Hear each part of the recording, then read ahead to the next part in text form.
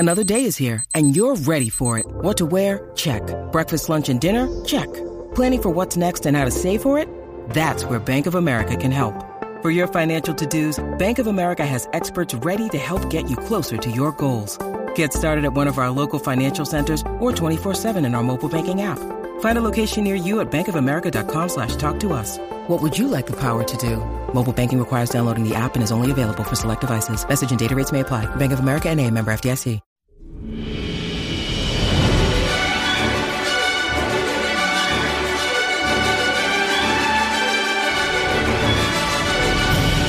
Hello there, and welcome to Think the Maker, a podcast about heroes, princesses, scoundrels, hokey religions, ancient weapons, and all things Star Wars. I'm your host, Adam Russell. I'm your host, the Unabomber, Ryan Key. Hey, I'm Nick, and Ryan's not really the Unabomber. He just has his hood on and glasses. And looks disheveled. Yeah. Unshaven. He's the duo bomber? Tri-bomber? Can't be the original Uni. Got to be a sequel. I feel inside my body the way I look to you that made you make that comment from my festivities last eve. Where were you? What happened? I was in no longer Epcot Center, just Epcot. Interesting. But I was at Epcot and was with a group of friends that decided to go to Epcot for the sole purpose of doing the drinking around the world. Which, if you don't know what that is, there are 11 countries, although one of them is America, which is weird.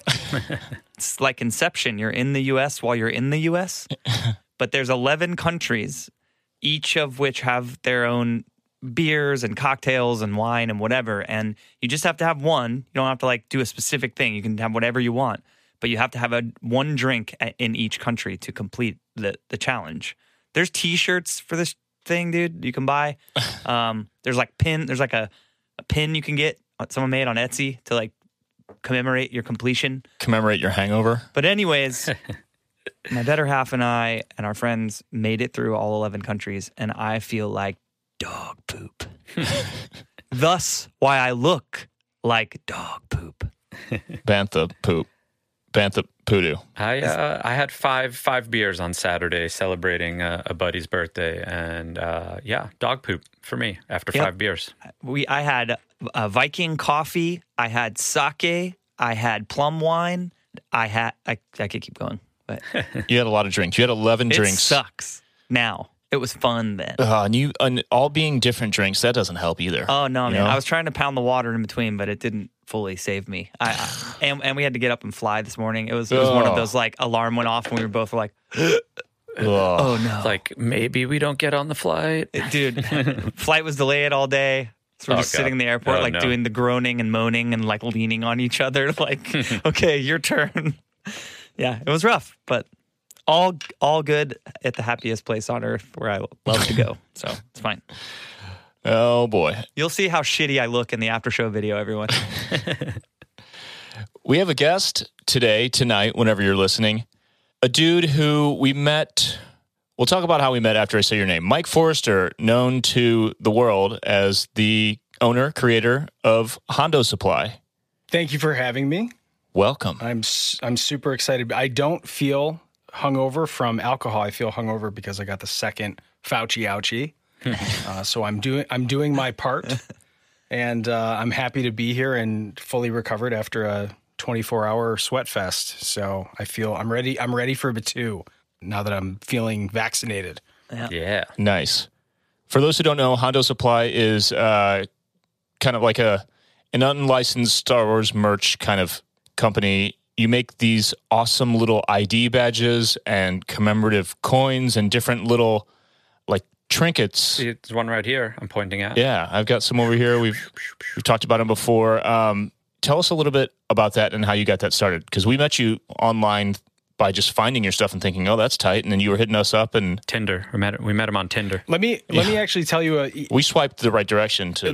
We swiped right. Let me tell you an even funnier story. So in 2003, I went to Warped Tour. And Story of the Year opened for The Used at a makeup show from a canceled show earlier that summer.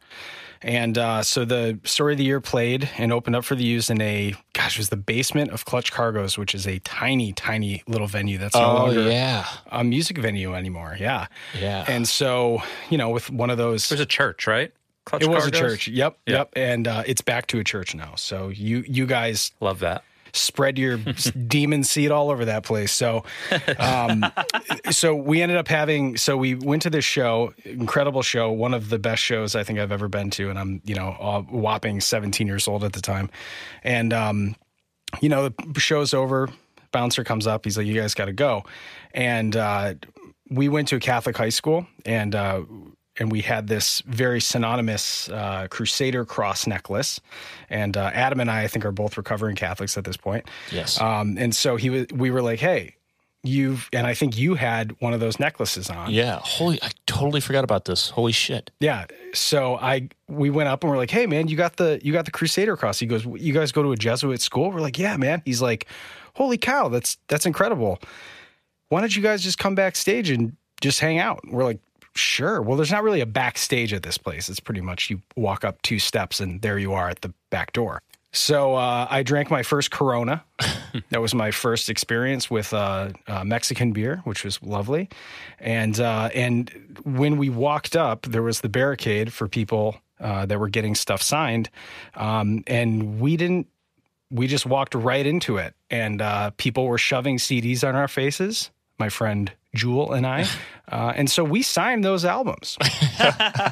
So Nice. if someone is listening to the Story of the Year podcast or listens to this through Story of the Year, and you're looking down and going, why are there 7 autographs on this CD? I apologize for devaluing your stuff, but that is my autograph on there. So I signed. I don't know. We were just there at the right place at the right time. So thank you, Adam, for introducing me to Corona when I was a questionable age. Yeah. Breaking the law. Yeah, that was somebody else. Somebody else did that. For sure. And here we are 15, 20 years later, almost, doing a Star Wars podcast together. So yeah, life is weird. Life is weird and sometimes awesome. We also have mutual friends, or one mutual friend for sure, that tipped me off that was like, yo, my buddy Mike, he makes those things like, blah, blah, blah. Danny Curley, who worked for All Time Low for years. Does he still work for All Time Low? Guitar Tech? I think he's doing property management now. Oh, well. Yeah, and he was a guitar player in our band for a couple fill-in spots in high school, and life is weird. 1 degree of separation away, essentially. Star Wars community is very small. And with the Star Wars thing, like, I remember seeing your stuff, and we were trying to connect with as many accounts, social media accounts and different stuff like that when we were coming up with the podcast last year. And I noticed your stuff right away as just being really well done and really cool.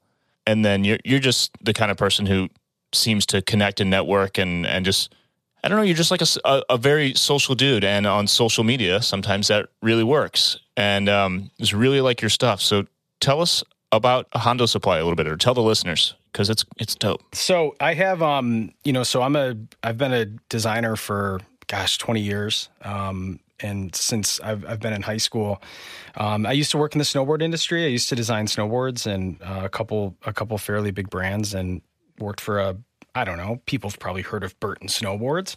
Yeah. Duh. I worked in the auto industry for a little bit, and then worked in, I'm the creative director for a big university here in Michigan.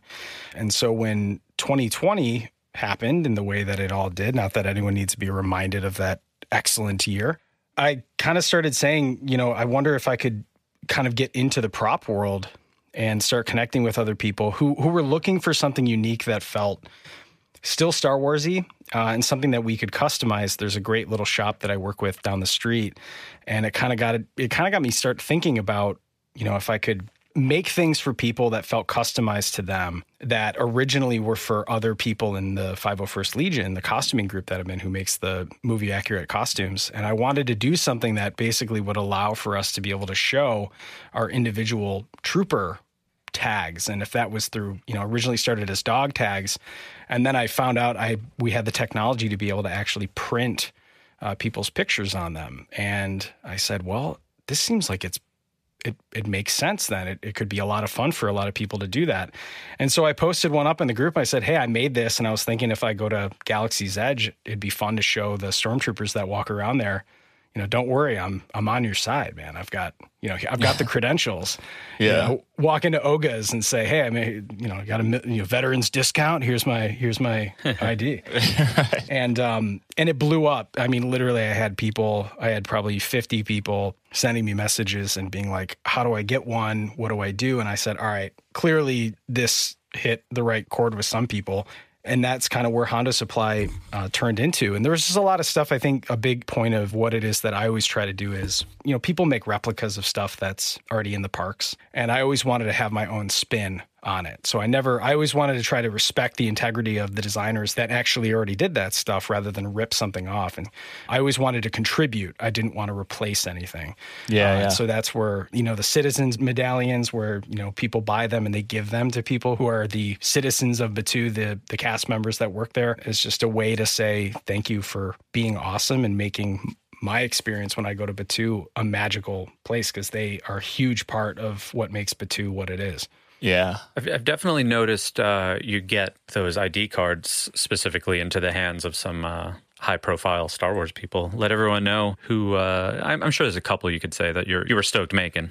Yeah, I think the first person that I made a card for that really responded to it was Chris Bartlett, and he's the guy who played Zero on The Mandalorian. He was in the bounty hunter, the calculations droid in the Prison Break episode, and he's also one of Lucasfilm's C-3POs. So he was the C-3PO on Lego Masters, and there aren't that many C-3POs out there in the costuming world. And so I reached out to Chris and I said, hey, I'd love to make you a very specific C-3PO card.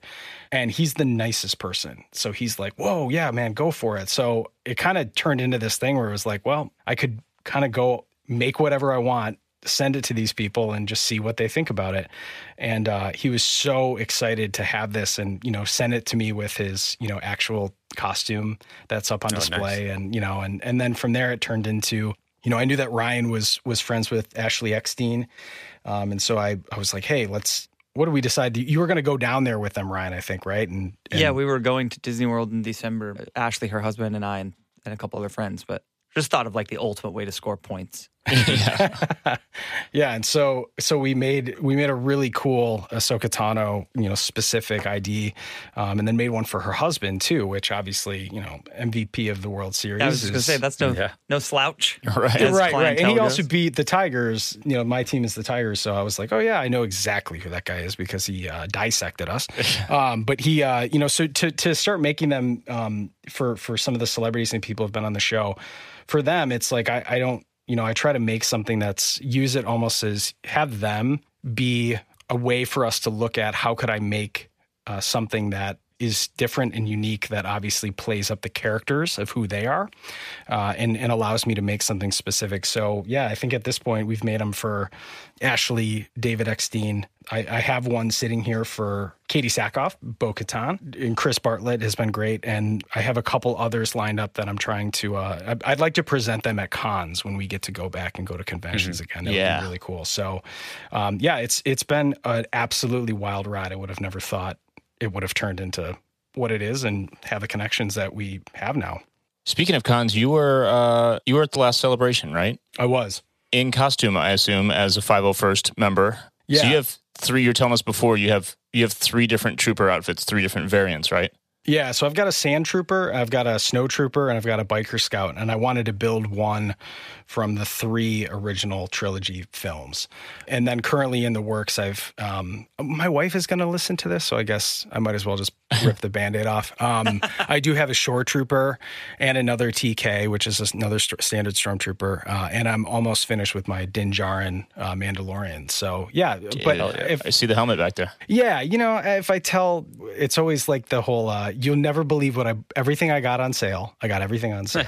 And you'll never believe what a great deal I found. So it was only this many thousands of dollars. Exactly. But what? It could have been this many. It could have been much worse. It would have been ridiculous for me to not buy this. So that's how I kind of justify it. But yeah, going to Celebration as a 501st member is really cool because the 501st is all based on almost like old school message boards because there's build threads that show how to build every single costume. And there's all this great communication. So through time, you have these same people reply to you and they end up being really helpful. And, you don't really know some of these people's names.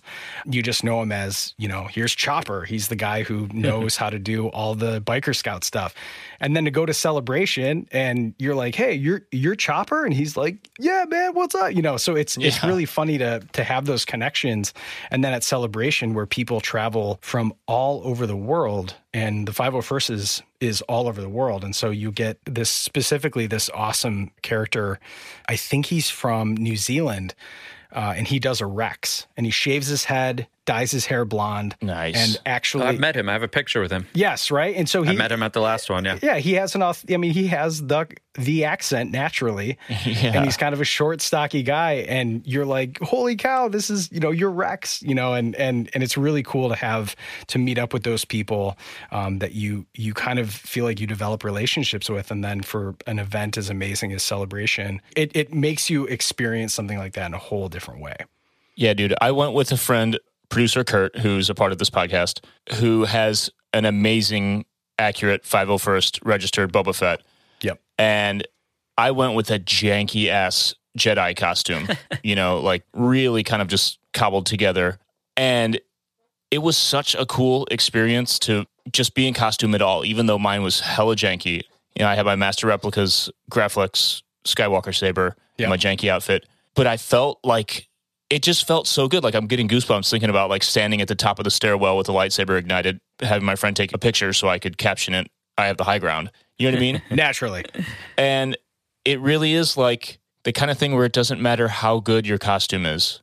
Just doing it, finishing it, and then being there in that community is a whole different experience than just showing up at an event. You know what I mean? You're part of it. For sure. We went there and they also had Chicago Cubs Star Wars Day over the same weekend. And so I signed up to go and do that. And all of a sudden you're like, oh yeah, we're going to take you into the press basement of Wrigley Field, and you're getting dressed in the, owner's quarters. And, I'm standing here being like, oh, Wrigley Field is a lovely place from the inside. And you're getting dressed, you're helping Darth Vader put his helmet on and doing all that stuff. And then you go out and you meet, they let us out into the front lawn. Wrigley has this great like front lawn area where people can hang out and watch the, kind of do the pregame.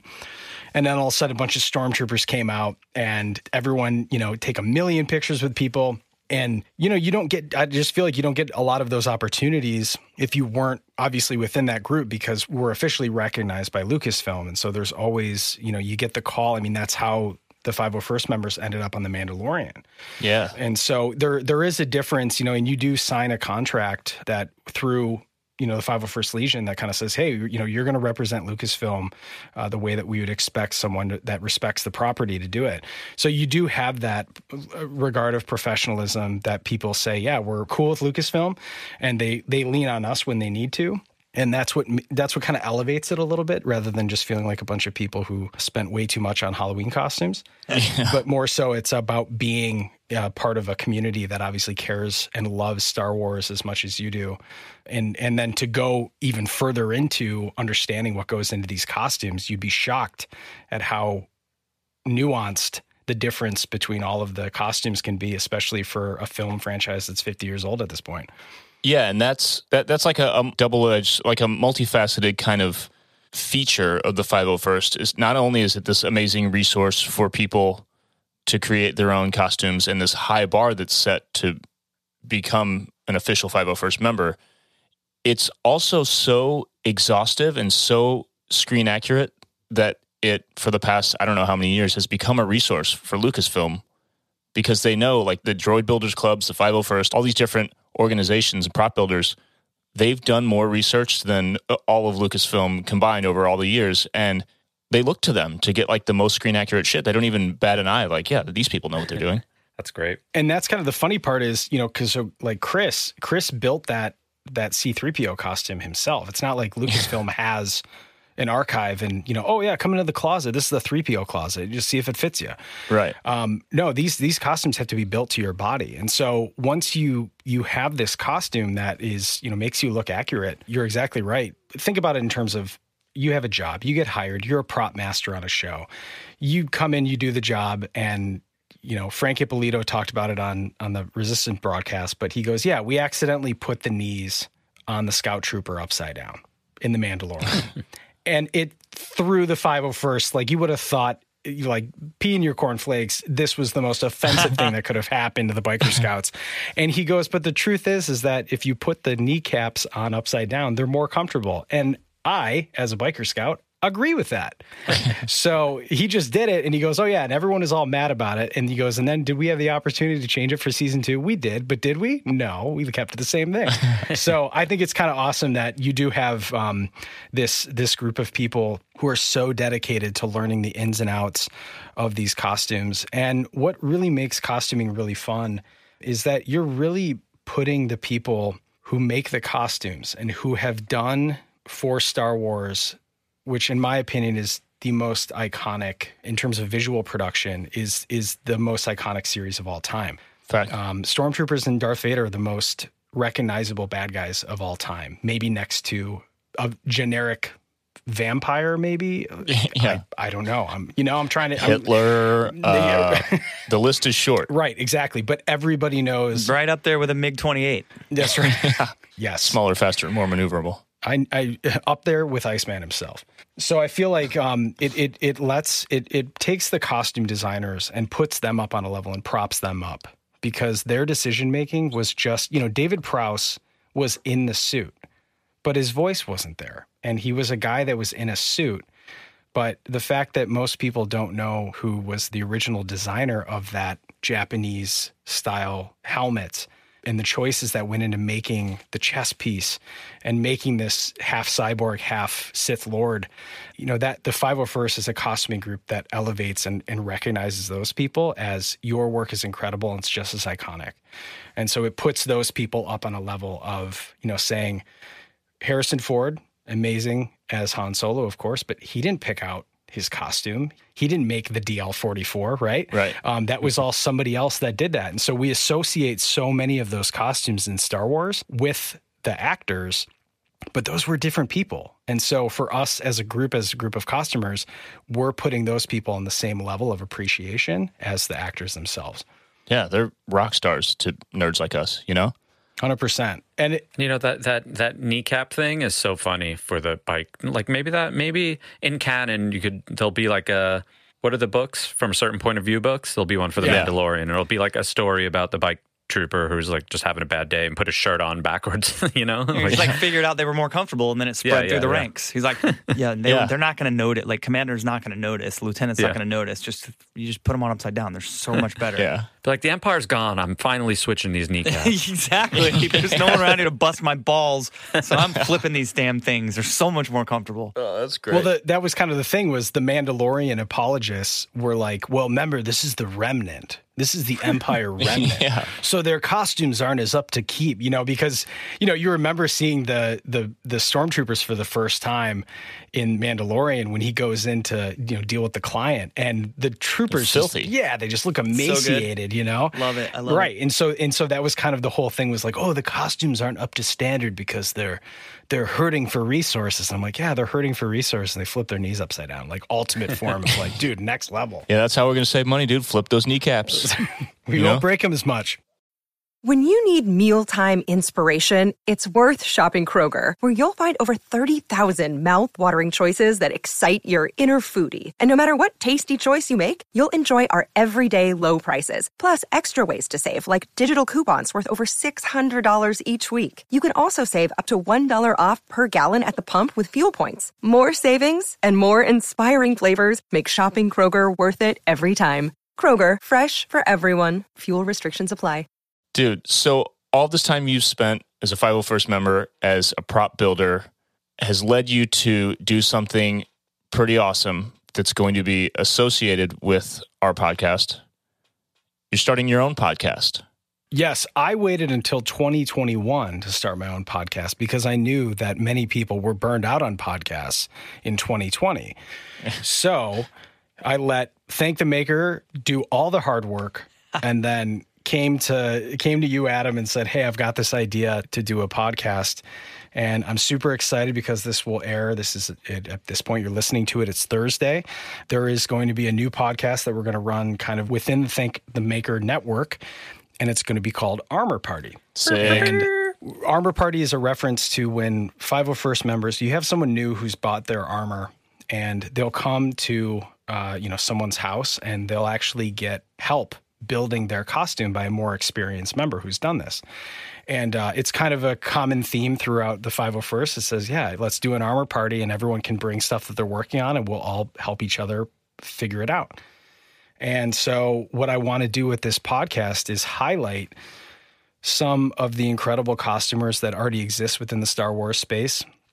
I'd love to talk to people who have actually been a part of making the costumes for the shows and the films, and really kind of making it as a place for people who are considering getting into costuming. It's so overwhelming to get into it.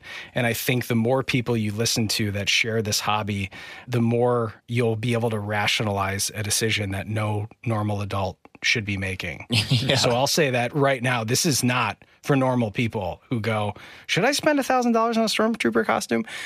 Your financial advisor would say no, but I'll say yes. And you'll find that there are thousands of other people who would agree with you on that. So Armor Party is going to be a podcast that's going to highlight a lot of incredible people within the costuming community and encourage people to join and basically become part of the Star Wars universe.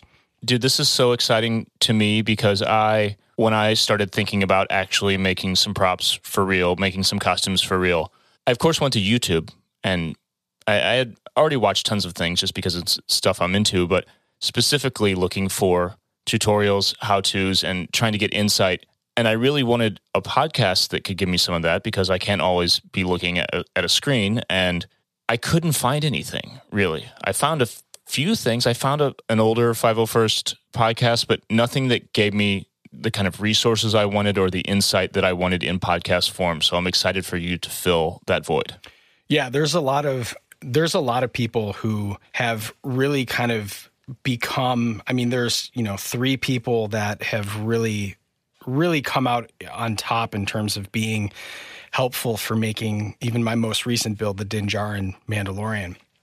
And these are guys who have just put in so much research into doing screen caps and, doing basically pseudo measurements of like how big the thin, the thigh piece should be. And, okay, if, Pedro Pascal is 5'9", let's like measure this, and it's like they've done incredible work and so fast. That's been the other thing is like, it is insane at how fast some of these people can turn costumes around. It's like the fact that we have almost an entire Bad Batch live action costumers before the shows even come out is incredible. Yeah, right. And so I want to highlight those people because I'm coming at it from a level of I'm always someone who wants to learn. And I can tell you right now that this Din Djarin costume is absolutely kicking my ass, especially being in a northern state where I can't paint that often because it's very cold where I am most of the year.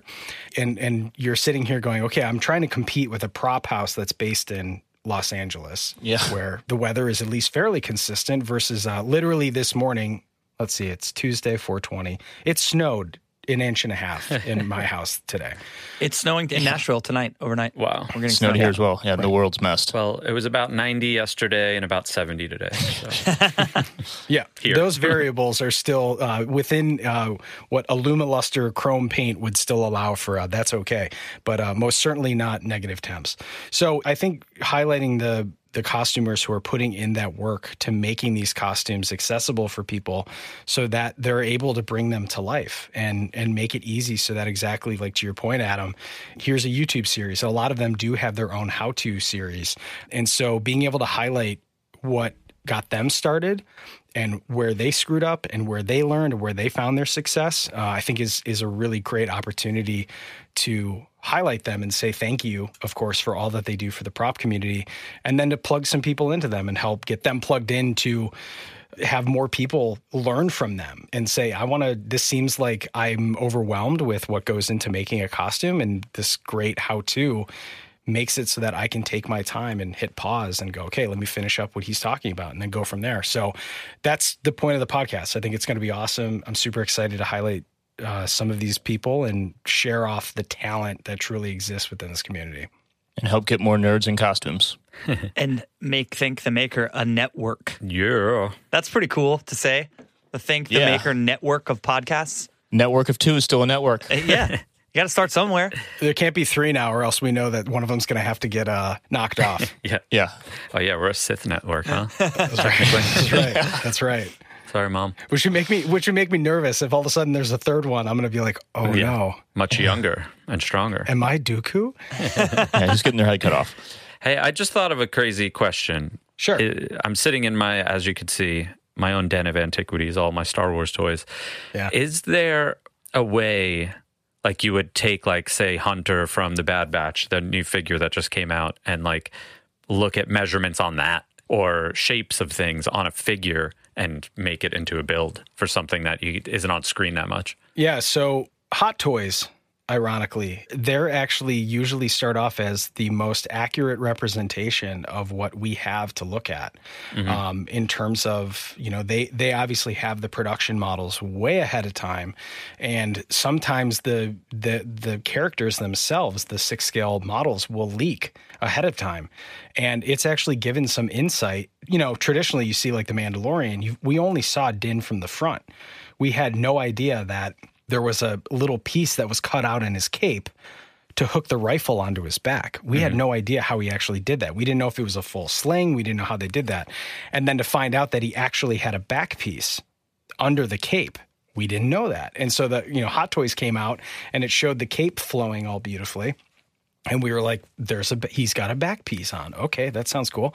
And so we use Hot Toys as an initial reference, but obviously there are some people who will use something like Hot Toys and they'll try to make a costume based off the measurements. Usually what happens is in the prop community, everybody tries to rush to be the first, right? So you'll get someone who's like, here's my Mando helmet. It looks great. And then another guy comes in and goes, well, I studied it a little bit harder. And then the prop community goes, whoa, this one's more accurate. And I'm like cracking up at if you would know the difference. Most people, like we're talking, this is the craziness of this hobby. Most people have no idea the difference. I mean, TIE pilots still get called Darth Vader because they're glossy black. Yeah. You know what I mean? So we definitely use references for the modelers, I know, to look at specific parts that normally we wouldn't have access to. But it's Star Wars has always been so great about kind of reusing parts. And most recent is, you recognize what was the episode of The Mandalorian where they had to get the Tabana to the, where the trucks, the iCats. Oh, yeah, the Bill Burr episode, yeah. Yep, exactly. So that was a Mud Trooper body from Solo. Mm-hmm. And then they had the hover tank helmets from Rogue One, and they just colored them a different way. And then they had, when they arrived there, that was the only other time we've seen the shore troopers, the tan troopers. Yeah. Besides, we saw them on Scarif in Rogue One. So it was cool to see them, that they were the same costumes from Rogue One. And there were a couple little differences, but it goes to show you the Star Wars prop community, they know those differences between, this costume is used here, this costume is used here. What can we recycle for parts? And just like, Han's helmet in Solo, when they land on Mimban, right? That muddy planet in Solo, that helmet that he has was modeled off General Veers' helmet in Empire Strikes Back. Yeah. Right? So they reuse little parts like that all throughout Star Wars. And I think it's awesome that in the new stuff we get is still inspired clearly by to make it feel like it's part of the original trilogy. And it all makes so much sense too. Like nothing that has to be that mass produced for that kind of reason, like especially during wartime, just gets made from scratch. It's like, how do we take something that works well, modify it for its new purpose, and mass produce the living shit out of it? Some people would maybe call it lazy to reuse stuff, but I think it just represents reality, Well, and what's really cool about it too is that I think that they were done. It's been done right. I think there were some guys, because the Snow Troopers group is called the Blizzard Force within the 501st, and they were kind of mad that there were new Snow Troopers in Solo that weren't just the original Snow Troopers. So we had joked that they were called the Pimp Troopers, the Range Troopers with the big white coats, and they had the big boots, the magnetic boots, and they just looked swanky as hell. Big pimpin'. So then you get introduced to, the patrol trooper, which was on Corellia when Han's escaping, and it almost kind of looked like basically like an early evolution of the biker scout. And then you have obviously some amazing troopers like the Shore Trooper from Rogue One, and then you have the Death Trooper, those tall, lean, all black guys that were Krennic's guards. And you can see a lot of that inspiration was done through the original. You can see all of the pieces were a combination of, your standard stormtrooper helmet with the little greebly in the front that looked like the scout troopers. Glenn Dillon, who is the concept designer for those troopers, totally did his homework and said, how can we make something that fits within this universe among the Galactic Empire itself while still giving us new things, not because they want to sell toys, but because they want to sell toys. I get it. Dude, so there was, until I would say like 5 years ago, sourcing original parts based on all the research, that these early prop makers especially, they would go to a junkyard and just find old military pieces, plumbing pieces, all this kind of crap. And that's what they built lightsabers and guns and all this kind of stuff out of, right? That's still a thing. But now more than ever, with 3D printing finally being affordable, a consumer level thing, you can get a $250 printer and get like a $10 3D file, find a link on the forums, print that shit out, and you have yourself an amazingly accurate prop. So how much easier is it and cheaper? An entire suit of armor still is pretty daunting. I have a helmet that a friend printed for me that I'm working on, and it's like nothing to me. I'm just like, oh, sweet, I'm just going to sand this shit down and I'm going to paint it up and it's going to be done. Before I was like, oh my God, how can you possibly make that? How do you see it now that 3D printers are such an accessible thing? So I finally bought, last year I ended up buying my own 3D printer because I was kind of in that same realm as you. I in generally, 3D prints are, for as awesome as they are, they're also, you have to err on the side of caution too. So most common is your PLA filament. That's your general. It's super forgiving. It prints really well, but you have to back it with like fiberglass and some other, kind of basically reinforce it. The other thing about PLA is if you leave them in your car, like there's a Shore Trooper in our garrison. That's what the 501st States are called. Her whole costume warped because she left her costume in the car. And so you can imagine the frustration of being like, what happened here? And then you can have some stuff like, ABS, which is what they make most of the actual hard plastic out of. It's like car bumpers. It's what they make full armor suits out of. That stuff's super toxic. So you kind of have to have a workspace to be able to do that with an enclosure so you're not basically poisoning yourself. But in terms of, like you said with the original trilogy stuff, yeah, Lucas, the reason that most of that stuff is based off World War II looking stuff is because he went to the prop house and that was the cheapest stuff that they'd let him use because World War II movies were the most popular thing at the time. And it's funny because my dad will see all of my costumes and I've got that big rifle that the Sand Troopers have, the, DLT-19. If you play Battlefront, you're like, oh, that rifle's awesome. My dad's like, hey, that's an MG-34 British rifle. I'm like, well, Dad, they added a little space part to it, so now it's a DLT-19. So up until that part, there were only a couple people that were making accurate-ish, costumes. And the other crazy part about it is that all of this stuff is fan-made. So there is only one licensed company that actually makes wearable Stormtrooper or wearable Star Wars costumes, and they're called Anovos. You probably saw them at Celebration, but you have between them and EFX, which EFX actually only makes the helmets, but Anovos makes the full costumes. Yeah. And they've been hit with all kinds of lawsuits over people who ordered stuff from them 2 or 3 years ago. And they're a bit of a mess to order from. And so a lot of this stuff's not cheap. It's not cheap. Exactly. And so you can often get unlicensed stuff, which obviously gets into a moral, legal gray area. But even on The Mandalorian, they used unlicensed costumes from these fan groups. Yeah. And so it's crazy to kind of see where all of this is going because you join these groups and you join these modelers who are able to make these costumes. And 3D printing also, it takes so long. I don't know if any of you guys do it, but you're talking a helmet could take up to 2 or 3 days to print. And so it's mine took 4. Yeah, exactly. That's So crazy. it's right. So it's definitely not like it's sweet, I just hit print and it's like my laser jet printer. I'm like, oh, sweet. Walk upstairs, grab some water, and come down. I've got a helmet. It's definitely not like that. And so I think in general, it's really turned a lot of people on to both modeling in being able to design stuff and create stuff, and then also gotten people into, in general, resin prop making. I think it's actually done incredible things for people who have been out of work. We have people who were doing plays. They were prop masters for theaters and stuff like that. They've found that there is a network of people that now allows them to be all over the country in terms of being able to sell their products, right? And so, there's a guy in Chicago named Tim Harrison, and he does Chicago productions. So when COVID happened and everything got shut down, he was like, well, I can do finishing and I do these prints and, make these prints and I make Mandalorian stuff. And he is booked out 6 months in advance because people want his stuff. Wow. So it's done really incredible things for the creative community. And it's been fun to see these things come to life. And like I said, also to respect the work that went into making this stuff on the show, because like I said, we saw Boba Fett on screen for a grand total of maybe 10 minutes. Yeah. And his not a lot to go on. Right. And his character design was made by Joe Johnson, who would later go on to direct Captain America, the first Avenger.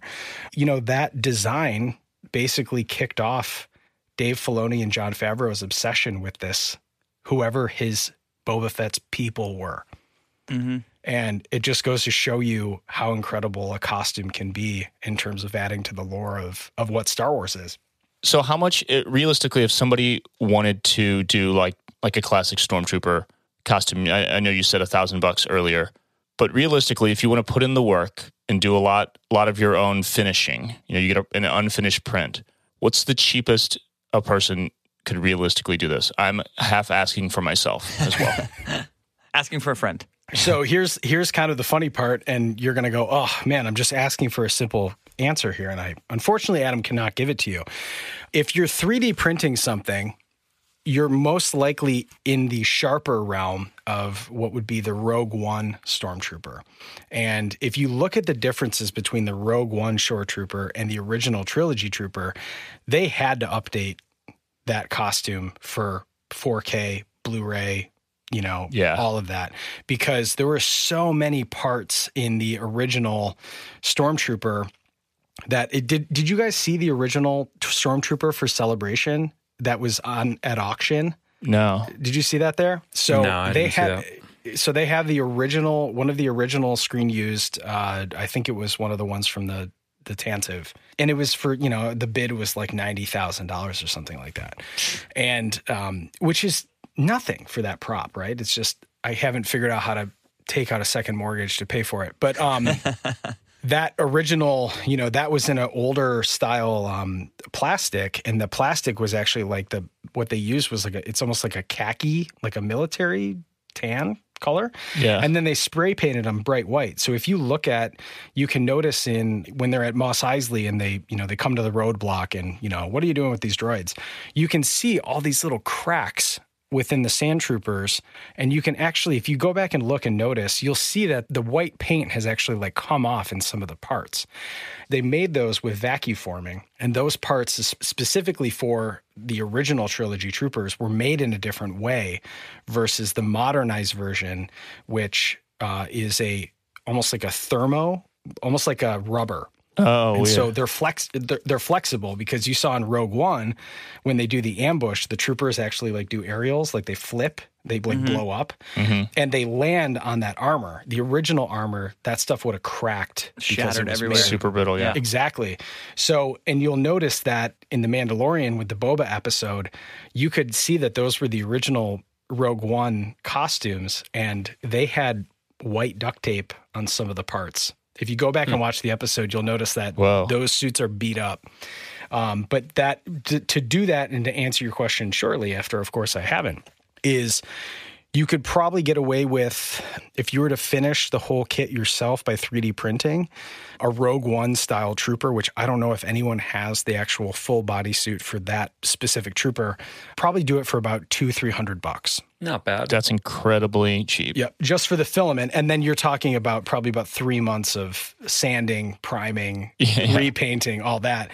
Versus if you wanted to buy an original trilogy costume, you could get away with that after you buy the boots and the holster and the neck seal and all that kind of stuff that you would need for 501st approval.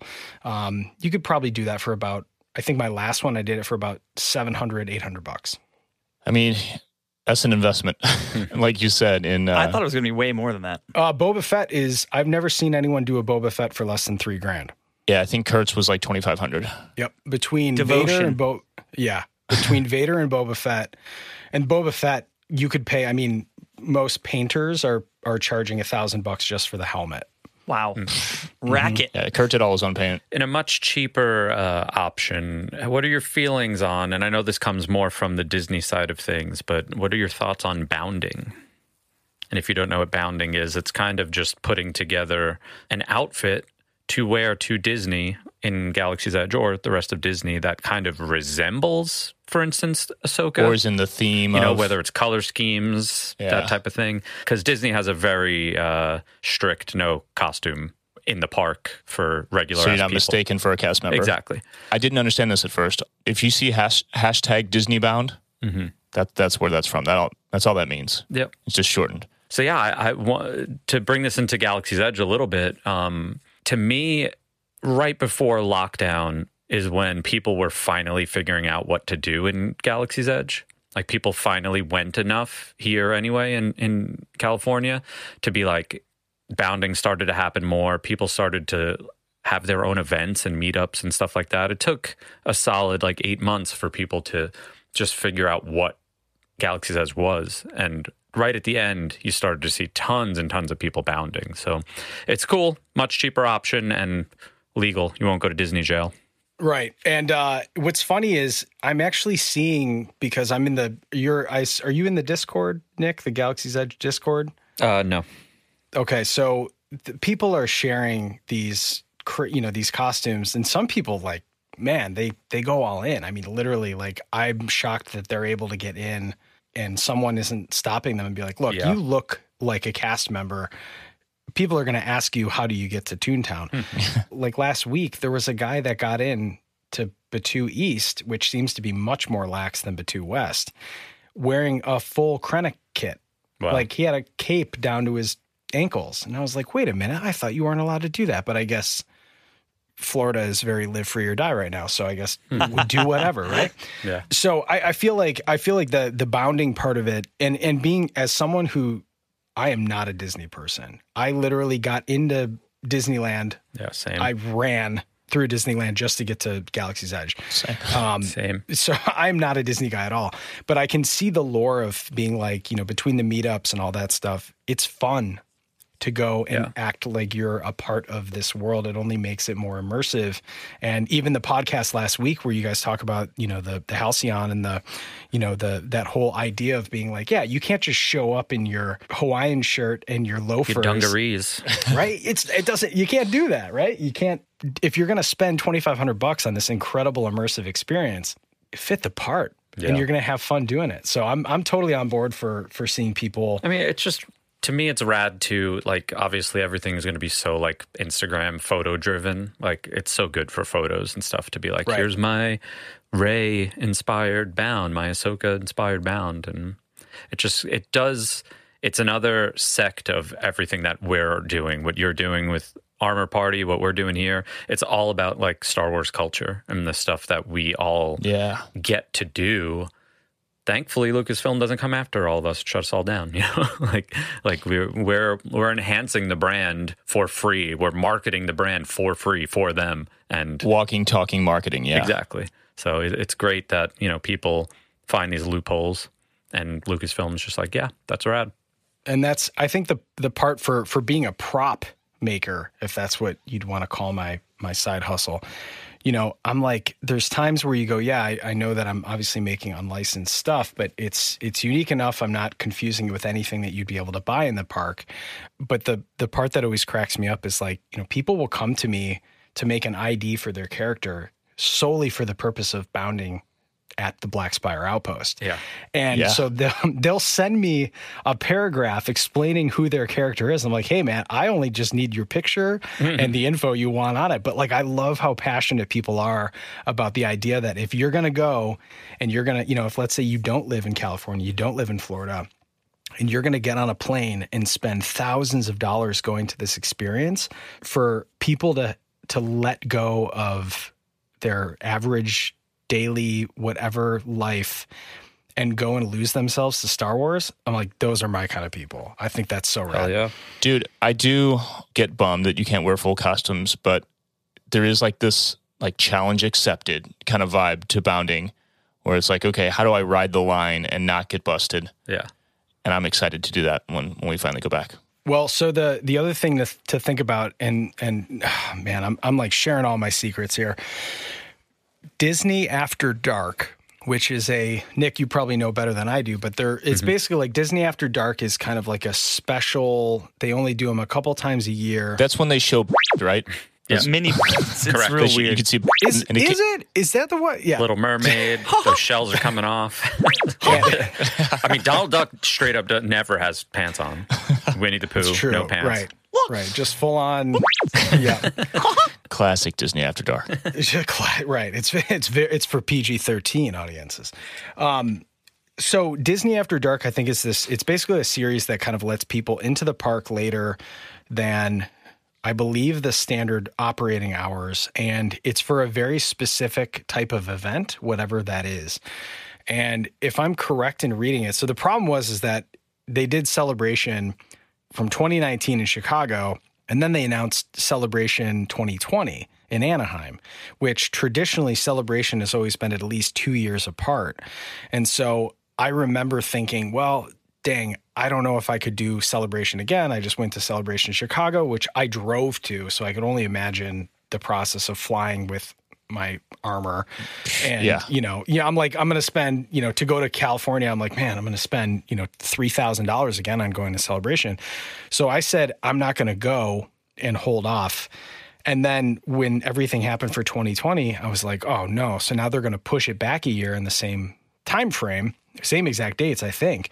And it's going to be in Anaheim. So they had a Disney After Dark scheduled for the Celebration time. And they're allowing, if I'm correct, they're doing basically like food and drink outside of Oga's as well, but they're allowing costumes, full costumes, at least from what I understood. So I went on, I said, okay, well, you know what? I'm going. But of course, those tickets all got canceled. Then they said that they're going to allow for people who bought them for the 2020 to be able to be carried over to 2021. Or 2022, right? 2022. I'm sorry. Yep, you're right. So that is going to be the hottest ticket to get because it might be the only time we'll be able to go to Batuu in armor and get every picture that you've ever wanted to get. The whole just Black Spire just like crawling with unreal Jedi and bounty hunters. Actual cast everywhere. Yeah. It'd be so amazing. Not a single person in a tank top or any. Yeah, it's just, it's going to be amazing. I did have tickets to that. I do not remember if I got a refund, though. I know I carried over my Celebration tickets. I didn't ask for a refund for that, but I did have Disney After Dark, Star Wars Night, and I'll get back to you on that. I don't remember if I got a refund or not. I think if you didn't get them refunded, I believe by default they carry over. So you've already won the golden ticket, Nick, I think. Ooh. Dope. So that's what I'm going to try to get. Now everybody who's listening to the podcast is going to be like, all right, I need to get that too. I don't know why I said that. Now I'm going to have to hit F5 even harder. So. All right. Well, let's wrap up this podcast, but let's first do something we haven't done in a while. You want to do a little lightning round in the test bay? Oh, let's do it. A major weapons test is imminent. Test Bay 94. You may fire when ready. Okay, this is all themed around you and the reason you're here in your new podcast. You talked about your Din Djarin costume that you're making. We've talked about Boba Fett. So, in a costume sense, the either or, Din Djarin or Boba Fett? Boba Fett, which sounds ironic because I'm building a Din Djarin, but that costume is so badass, and the amount of work that goes into it is one of those things where you finish it and go, I made that. And then if you had to pull the trigger and be like, I got to get rid of this, people are selling them for $2,500, $3,000 if you need to. Not that people like to, but the problem with boba though is you always have to have the backpack on, and you know this, Adam. You have to have someone screw it in. Oh yeah, it's Boba's backpack has to be screwed on. It's a scuba tank back. Yeah, you don't get dressed by yourself in that Boba Fett suit. It doesn't happen. Right. Honey, can you come screw my tank on again? Yeah, then we're getting a divorce. Yeah, I work with Kurt's wife, and she's like, God, I'm so glad you're going. If I had to put that shit on him one more time. My wife has never seen Star Wars. She's never seen. Whoa. Like she's never, like, we are just so opposite ends on that. She's not into fantasy based stuff. And when I put on my parts of my flight suit for Din, she was like, okay, are you done? And I was like, no. I was like, I have to put like 7 more pieces on. We got to put the cape on still. She's like, you better find a friend who can come over and do this because I have no tolerance for this, because she doesn't get it, right? It's like, put a hoodie on, you're done. Okay, good. Amazing. All right, favorite things. Favorite trooper helmet ever?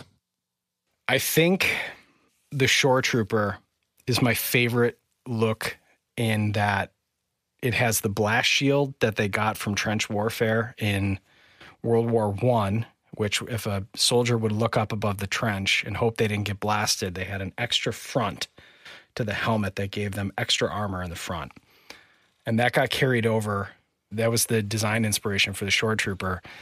And just seeing Scarif, I think, maybe has something that I think is really cool, and seeing it in a tropical sense that we had never seen before, and seeing troopers that had a look that felt like, man, these guys fit right here in this place. Mm-hmm. And the difference, that's the first time we saw like real big designations in terms of Shore Trooper captain has more blue on his chest. The squad leader has the little Kama skirt. The nuance that we've only really seen in like Clone Wars, basically. Exactly. And there was, I think in Clone Wars, they actually were much more free with being able to let the clones have different paint jobs and all that kind of stuff. We kind of lost that in the Empire. But if I'm thinking what's my favorite helmet right now in all of Star Wars, man, I think the Shore Trooper that's it for today. All right. Ask me again on Friday. I might give you a different answer. And I'm totally not going to think about this at 11 o'clock at night tonight. I don't believe you. All right. Would you rather? This is big. I don't know how I would answer this myself. Would you rather own, forget how much this would cost.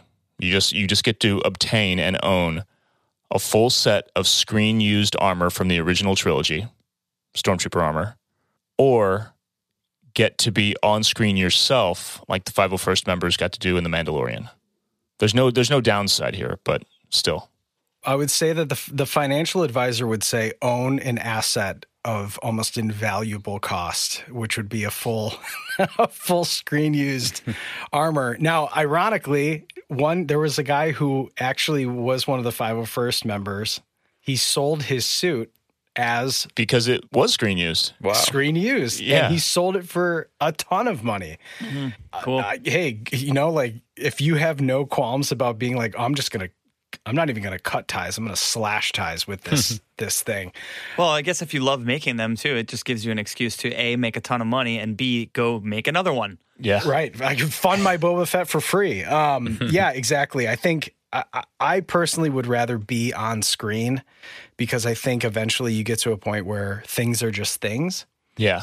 And I guess that's like how I'm rationalizing being on set and being on, like, what those Jeff Leon and those guys that got to be on the show, you will never, ever forget that. Yeah. Yeah. We were talking about that on the pod, just what an unforgettable thing that is. I mean, also for someone like you that puts so much passion into this, like immortalizing your work. It's like you built that suit, and your hard work went into creating it, and now it's there forever. And like there's something, you become part of another universe from all that hard work. Something unreal about that. Which makes you think of how crazy it would be for someone like Paul Young-Sung Lee, who was Carson Teva, right? The X-Wing pilot who saves Din and then gives Cara Dune the medal. He's a 501st member in Canada. He has multiple costumes. He was a 501st member he just happened to know Deborah Chow.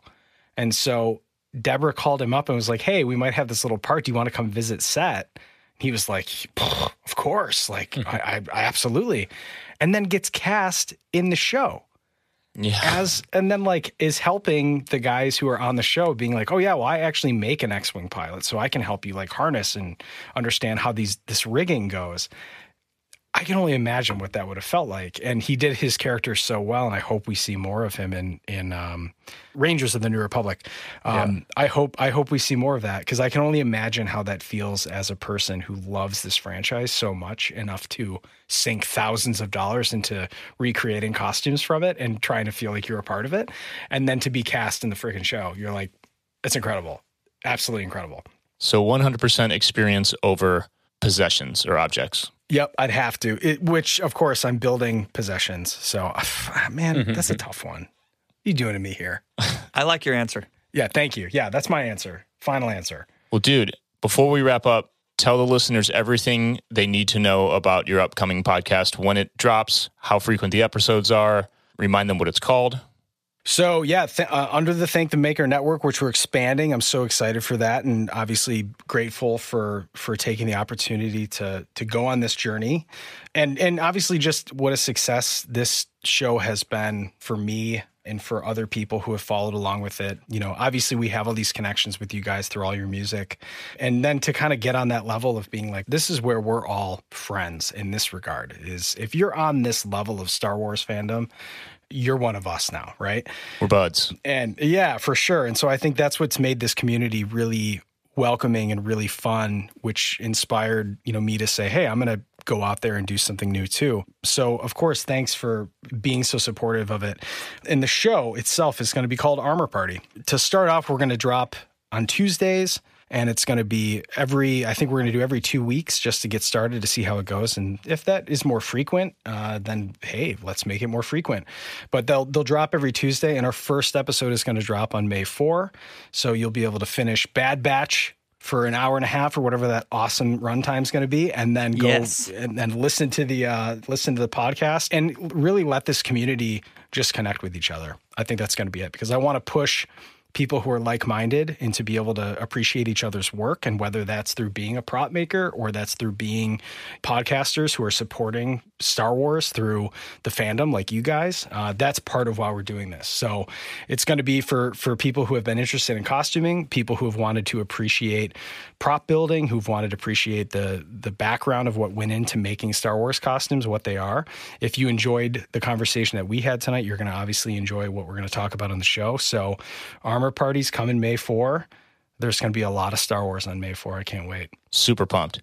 While we're talking about fans and listeners and nerds who all get on the same level and we're all buds, I want to shout out patron Henry Clark, who was number one, the person who got us at Thank the Maker on Twitter. So number one awesome thing that Henry did. And then thanks, bud. Number two is hooking me up with a GPU, because it's the GPU apocalypse right now, and I can't get a graphics card for my PC to play games and to build 3D models and to make bestiality deepfakes of my band members.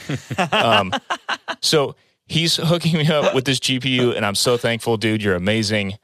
Shout out to Henry Clark. I also want to say, this is a fun fact, although it's not that fun.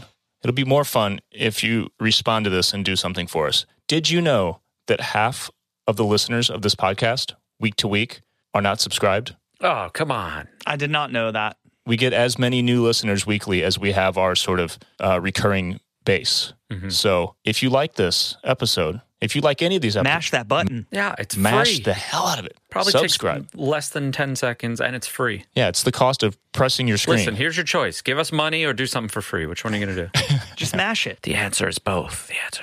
If you do want to give us money and support this podcast and help us do more things and grow the network, you can go to patreon.com/thankthemakerpod and become a patron there. At the lowest tier, we just have 2 tiers. At the lower tier, you get access to the Discord server and you just support, and that's good and that's fun stuff. But if you do the $15 tier, the Jedi tier, you also get access to after show content, a bunch of extra stuff on Patreon, and you get more status in that Discord.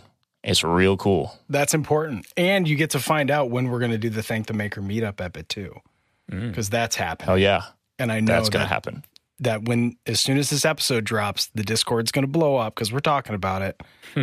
And that's what I'm also excited about for going back to Batuu and for everybody nerding out together with our Disney bounds.